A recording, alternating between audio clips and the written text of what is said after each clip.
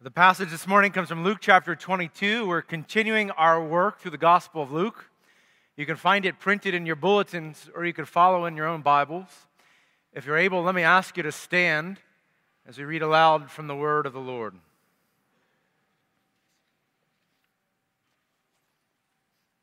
Luke chapter 22, beginning in verse 63, going through the end of the chapter.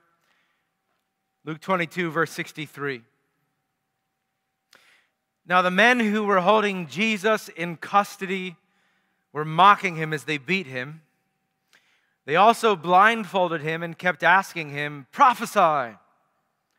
Who is it that struck you?" And they said many other things against him, blaspheming him. When day came, the assembly of the elders of the people gathered together, both chief priests and scribes. And they led him away to their council. And they said, "If you are the Christ, tell us." But he said to them, "If I tell you, you will not believe. If I ask you, you will not answer. But from now on, the Son of Man shall be seated at the right hand of the power of God." So they all said, "Are you the Son of God then?" And he said to them, "You say that I am." Then they said, "What further testimony do we need? We have heard it ourselves from his own lips." Would you please be seated, and would you join me in a word of prayer? Father in heaven, we ask this morning, our Lord and our God, that you would use this passage from Luke's gospel of the record of these events and conversations at the end of Jesus' life, that you would use them in the life of this church, in the hearts of these people, by the work of your Spirit, to show us our great need for you, and to show us more of the beauty and the majesty and the mercy and the grace of our Lord and Savior Jesus Christ. We thank you for your revelation to us, and we ask that you would be with us here this morning for your glory. It's in your name we pray. Amen. Well, this morning, as we look at the end of Luke chapter 22, you probably notice that this is a particularly strange conversation. It's a strange conversation. The people that are with Jesus, they say, "Are you the Messiah?" And Jesus responds by saying, "Well, if I told you, you would not believe. If I asked you, you would not answer me." 2 lines later, they say to Jesus, "Are you the Son of God?" And Jesus says, "You say that I am." And as you read the passage, you're probably thinking there has to be more going on here. It has to be either some cloaked conversation, something that Jesus is disguising and not being completely transparent about. Maybe there's something being lost in the translation, but there seems to be something more going on in this passage. And as we look at the end of Luke chapter 22, I would say to you this morning that there's a little bit of all of that going on in this conversation between Jesus and the council. There's a little disguise, there's a little concealing, there's a little lost in the translation, and there's a little bit that's just confusing about this conversation. And so we'll talk about these things this morning as we look at this conversation between Jesus and the council. Now, as we begin looking at this passage, we see Jesus here before the council, and as he's speaking to this council, we recognize that there are details that must be filled in. And let me tell you, here's how we're going to orient ourselves with this passage this morning. If you look at the insert in your bulletin, you will note that there are 3 titles of Jesus that are used in Luke chapter 22. In case you didn't notice them, I'll write them here this morning. First of all, they ask if he is the Christ. Then you hear Jesus speaking about the Son of Man. Finally, they ask him again, "Are you the Son of God?" These 3 titles of Jesus are going to help us orient ourselves to the passage. There's a reason why the three come up in this very short conversation that Jesus has this morning.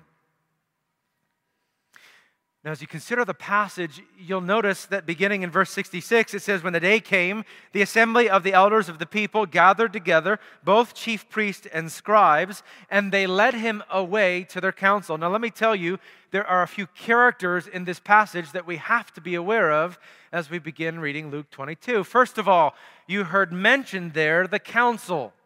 Okay? Let's take note of the council. Many of you know this council by their other name. They're often referred to as the Sanhedrin. The Sanhedrin, the collection of the 70 religious leaders of Israel. There were scribes and there were priests, all involved in this group that made the religious decisions for the people of Israel. And the passage also mentions not only were there scribes there, but it says that the high priests were there. And you're probably thinking, high priest, I thought there was one high priest. Yes, there was one high priest. That was the way it ought to have been.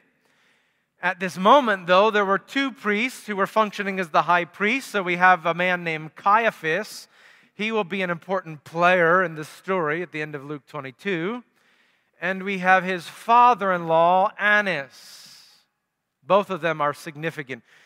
Caiaphas is the high priest at this time, but Annas had become sort of the high priest emeritus, okay?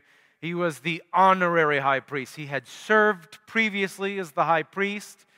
There were many who still saw him as a high priestly figure. And so Annas and Caiaphas both are involved in the leadership of the Sanhedrin at this moment. They both play a significant role at the end of Luke 22, and they both will play a significant role in our understanding of the events that lead up to this passage. Okay?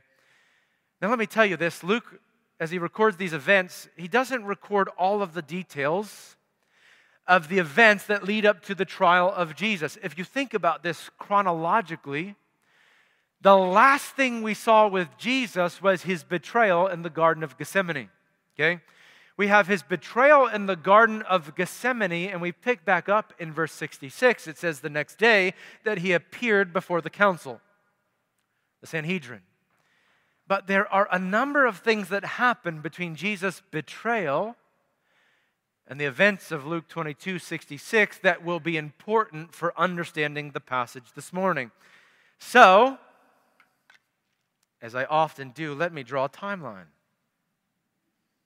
If you can think of a better way of recording chronological events, you tell me. Timeline seems to work for me, okay?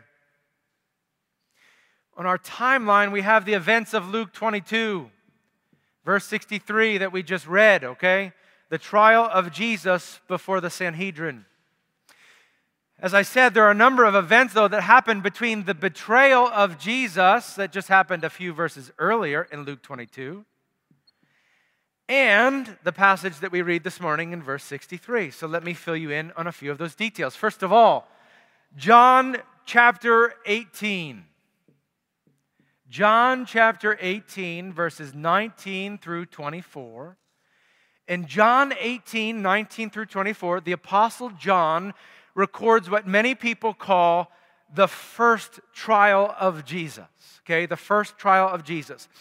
In John chapter 18, the Apostle John says that after Jesus was betrayed in the Garden of Gethsemane, the guards immediately led him bound to the palace of the high priest. Okay, so that's what happens immediately following the betrayal. He arrives at the palace of the high priest, and the first character to engage with Jesus is none other than Annas, the honorary high priest. And in John chapter 18, we read that the officers brought Jesus into the palace. Annas, the honorary high priest, says to Jesus, "Tell me about your teaching and about your disciples." And Jesus says to Annas, "Go ask the people. I have told them, they know, and they will be able to tell you as much."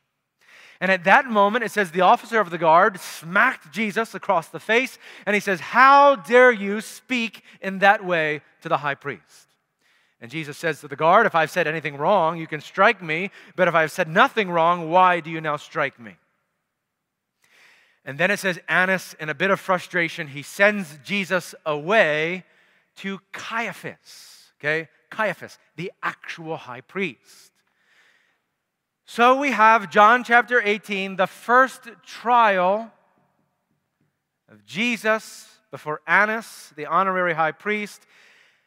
He's quizzed about his leadership and his disciples, and let me tell you, this is marked by frustration. Okay, you could write that down, frustration. It's marked by frustration. Thus, we have the officer of the guard striking Jesus. We have Annas who says, I'm done with you, take him to Caiaphas. There's nothing that can be gained from this man at this moment, and he's sent forward to Caiaphas. Okay? Jesus arrives at Caiaphas, the actual high priest, and we have then recorded in Mark 14,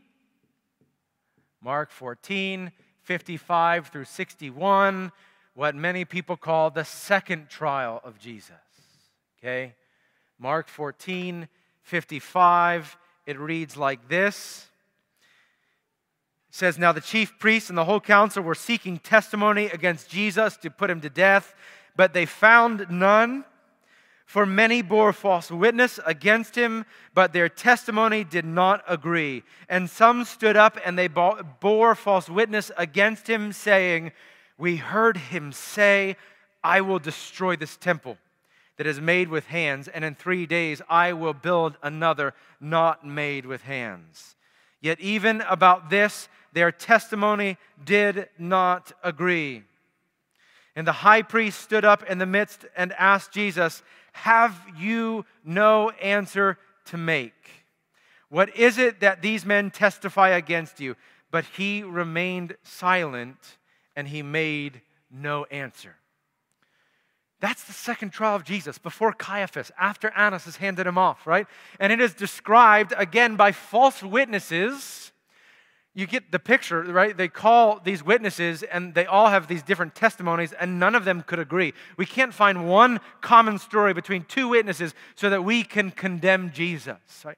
And because of that, because of the lack of corroborating story from the witnesses, we read in Mark's gospel and in John's gospel that Caiaphas the high priest was extremely frustrated. He was extremely frustrated.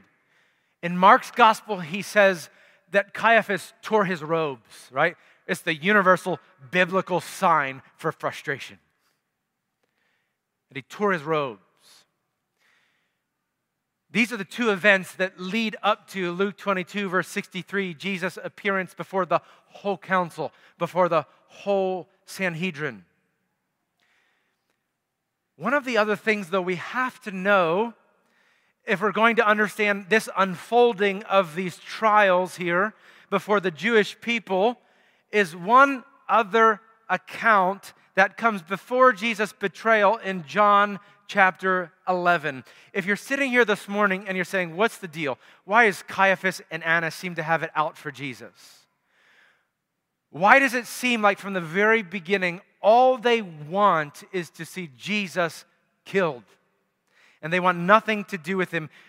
We can see in John chapter 11, much earlier before the events that we read in Luke 22, we can see what it says here about Caiaphas. Listen to this. Many of the Jews who had come with Mary and had seen what Jesus did, they believed in him. But some of them went to the Pharisees and they told them what Jesus had done. So the chief priests and the Pharisees gathered the council and they said, what are we to do, for this man performs many signs? If we let him go on like this, everyone will believe in him, and the Romans will come and they will take away both our place and our nation. But one of them, Caiaphas, who was the high priest that year, said to them, you know nothing at all, nor do you understand that it is better for you that one man should die for the people, not that the whole nation should perish. You probably remember that passage. We've talked about it through the Gospel of Luke. In John chapter 11, we're told of Caiaphas the high priest, of his motivation to kill Jesus, that it was not because he was a religious zealot or that he disagreed with Jesus on some deep theological issues. It was extremely practical. Because Caiaphas says it would be better for Jesus to die than for our whole nation to perish. And this morning, as we get into this passage, it has everything to do with the first title that they begin asking Jesus about in our passage this morning. That is the Christ, okay? The Christ is the Greek word Christos. That is a translation of the Hebrew word Massa. That is the English word Messiah, which is a title that would be used of the coming king, the coming liberator, the one who would free the people from Rome, who would restore the powerful position of the people of Israel. So in John chapter 11, the people begin following Jesus. And the Pharisees are saying, whoa, wait a second. If they believe he's the Messiah, and he gets this powerful following, the Romans will say, there's a revolution going on in Israel. We need to take the power from the people, and we need to thwart this before it becomes a problem. And Caiaphas says, let's take care of Jesus before the Romans take care of us. You know, it's actually, there's a very current modern day correlative that would make a lot of sense to you. If you think about the war that's going on in Ukraine, the president of Ukraine has a very divided people reflecting on his leadership.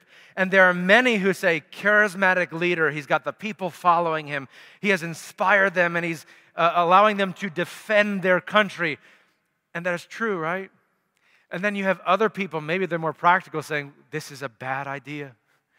He's getting the people to following them, he's leading them to their death. Many people are going to die, and in the end, Russia's going to win anyway. Right, and that's the people who are looking at this without any emotion or investment, and just in a very practical way. Okay, and that's the division between what's happening in Ukraine. That's the division that was happening between the people of the Sanhedrin and of the council and of the Pharisees at that moment. And Caiaphas is the one who comes and says, I'm just going to put it to you bluntly. It'd be better for him to die than for us all to perish. Okay? From that point forward, that's the motivation of Caiaphas. Okay? He's frustrated with Jesus from before John 11 forward. And as we begin reading of the first trial and of the second trial in John 18 and Mark 14, we can see why this is the case now, why Jesus is called before Caiaphas and Annas, and it's like they have no patience with him from the beginning. And they push him and they press him and they want answers to their questions, and he will not give them what they want, and they're just brimming over with frustration. Those are the events that lead into Luke 22, because in verse 63 it says, now the men who were holding Jesus in custody were mocking him as they beat him. They blindfold him and they're striking him. They're saying, well, prophesy, tell us who hit you, right? This happens after the second trial, before Caiaphas, before the appearing before the whole Sanhedrin. Those who were charged with guarding Jesus are striking him, and then he immediately after this, he appears before the Sanhedrin. And the frustration is brimming over with the officers, it's brimming over with the guard, it's brimming over with the council, it's brimming over with the high priest. They are all up to their limit with Jesus because they want him to do something, and he will not conform to what they ask or they say. And that leads to verse 67. They say to him, if you are the Christ, the Massa, the Messiah, if you are the Messiah, tell us. Would you just tell us? Okay, but understanding the background, you can see what's happening here, right? If you're the Messiah, tell us. If we can just get him to say before the whole council that he's the Messiah, then this is an easy trial. Because the Jews, they have no power to exact the death penalty. They have no power to crucify anyone. But what they can do is they can go to Rome and they can say, look, we got good reason. Here is someone we have good reason. Would you please crucify him? And what better reason than to go to the Roman authorities and say, we have one among us who's a revolutionary. He's a liberator. He wants to fight against Rome and to free the Israelites. We want nothing to do with him. So they say to him, are you the Messiah? Tell us. Okay? If you're thinking of a picture to remind you of what is this image that's being portrayed in the question of the Messiah, I use a crown. Are you the king? Are you the warrior? Are you the liberator? Are you the one who's come to free us? Would you tell us? You can understand then why Jesus answers them in this way. With everything we've already read, Jesus says, if I tell you, you will not believe. If I ask you, you will not answer. Of course they won't believe. Of course they won't answer. We've been through this like 3 times already, okay? Jesus knows where the conversation is going. And so in response to the question about his messiahship, he sees that there's nothing to be gained, and so he moves forward and he introduces another title for himself, doesn't he? He says, but from now on the Son of Man shall be seated at the right hand of the power of God. I love that Jesus in his conversation, he doesn't totally neglect the question, but he also doesn't allow them to dictate the tempo or the rhythm of the conversation. Okay? Am I Messiah? If I told you, you wouldn't believe me. If I asked you, you wouldn't answer me. But let me tell you something else. Okay?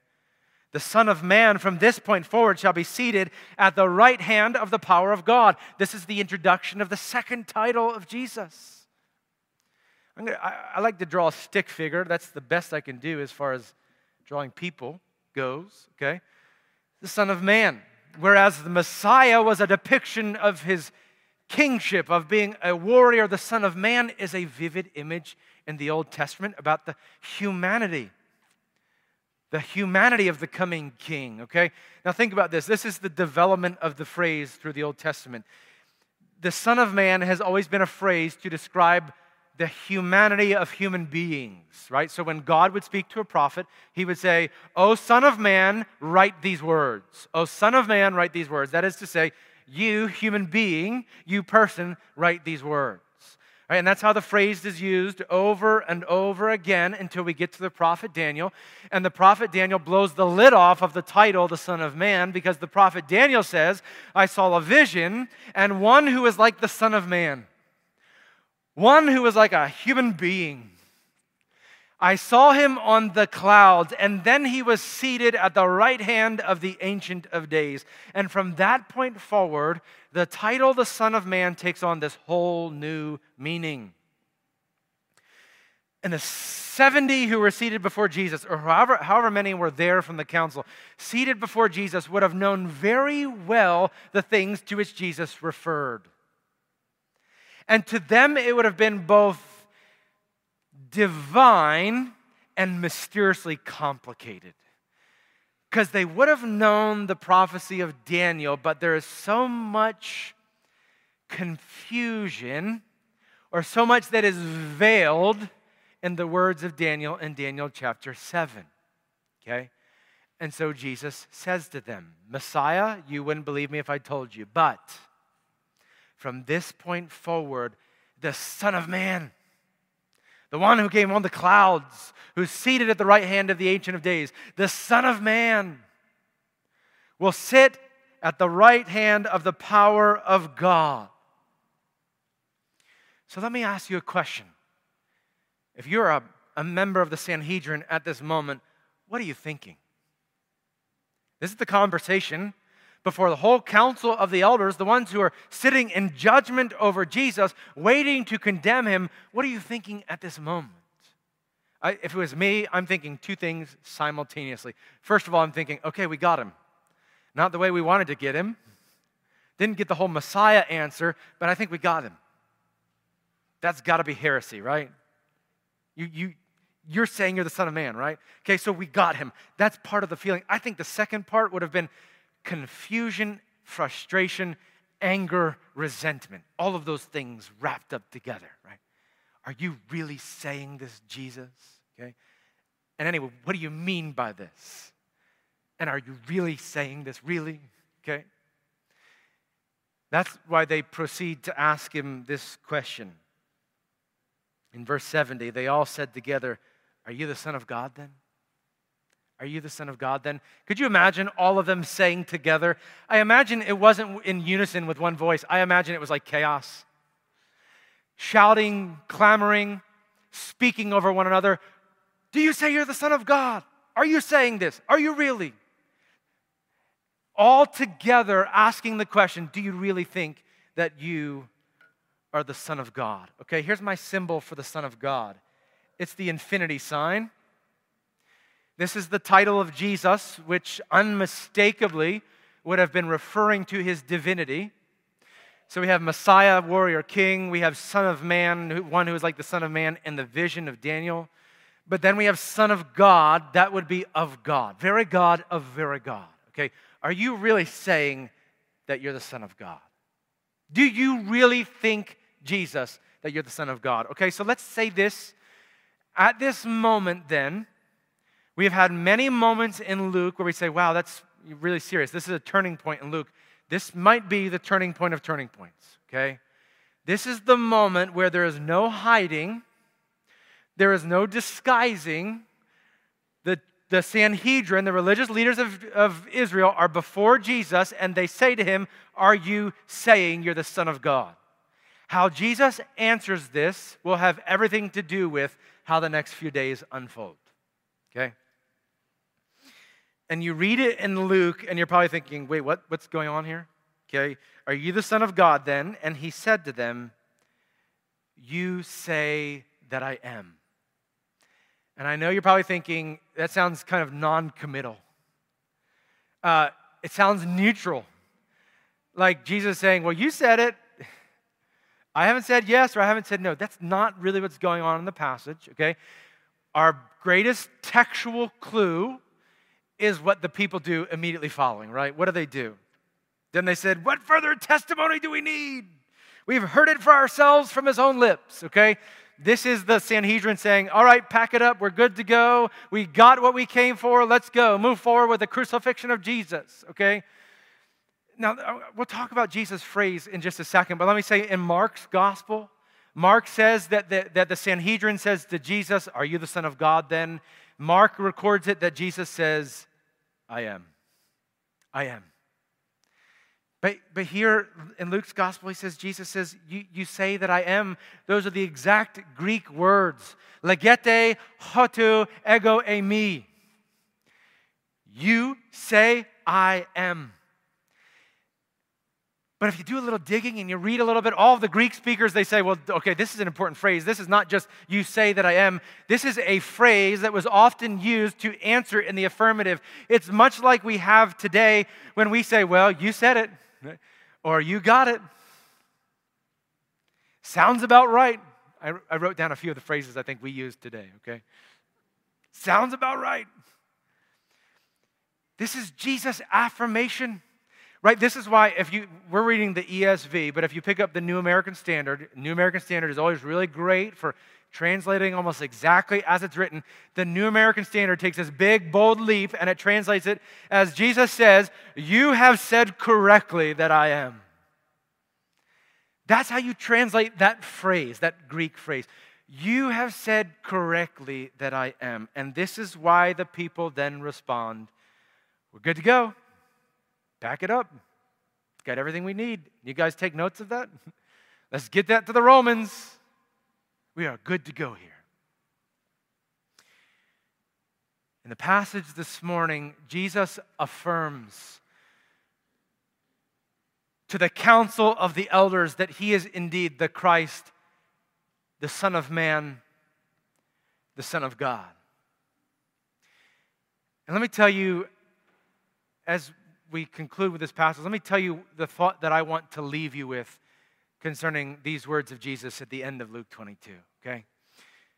At this moment, the elders of the people are left with two options. And I don't think they ever thought about the second option. Okay? As the council is convened and as the man before them says to them, Messiah, Son of Man, Son of God, you've got me, you've said correctly, all these things are true. I, from this point forward, will sit at the right hand of the power of God. Son of God, you have correctly said it, okay? As Jesus affirms these things to the Jewish council, one option they had was, this guy is a liar and a charlatan. And if that was true, they were right to move forward with crucifying him. According to both their own law and what was available to them under the Roman law, they were right to move forward. They should crucify him. They should end his life. They should stop him. They should silence him. They should cease him from teaching. They shouldn't allow him to influence the people anymore. But there's another option, one they never considered. There's also the option that he was who he said he was.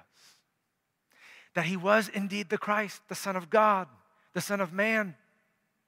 That he came with power, that he was then going to sit at the right hand of the Father. That was another option never considered by the leaders of Israel. And so again, I want to leave you with this. All of us are faced with the same two options, right? We have the same two options. I think it's sad that often those who hear the gospel and they reject it often don't consider the second option. It is so easy to hear the words of Christ and to read the Gospels, to read the Gospel of Luke, and to hear the words of Jesus and to simply move past it, to reject it, to believe that there's just not much here, to have some sort of lukewarm relationship with Christ, to say, I don't need to get into those things. I don't need religion. I don't need to reconcile with these things here, but I tell you the truth, there is a second option.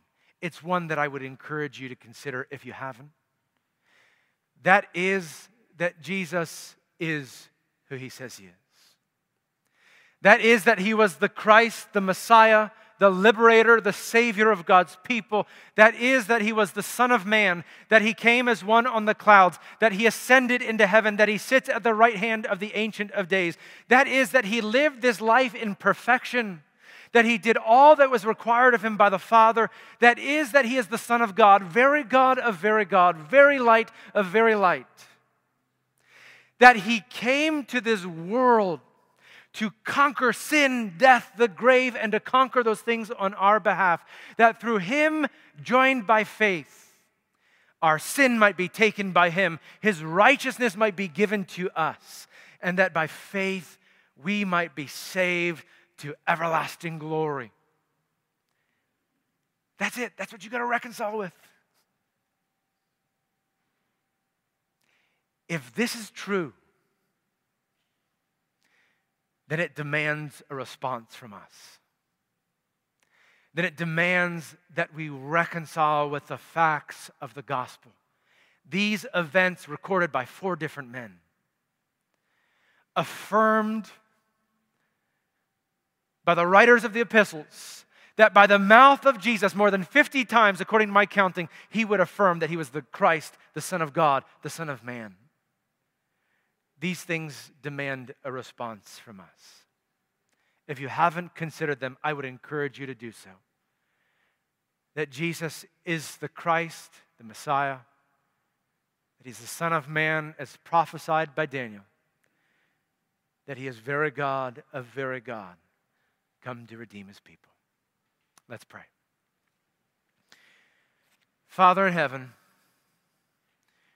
we come before you this morning and we ask our Father that you would show us the truth of the gospel that has been revealed to us. That you would show us the truth of Jesus Christ, the one who came and affirmed by his own mouth that he was the Savior, that he was the long-promised revelation of God, that he was himself very God of very God. We ask this morning that as you reveal to us this truth, that your Holy Spirit would work in our hearts to convict us of our need, and then move by your Spirit to give us the faith we need to trust in Jesus, our Lord and Savior. We ask all of this in your name. Amen.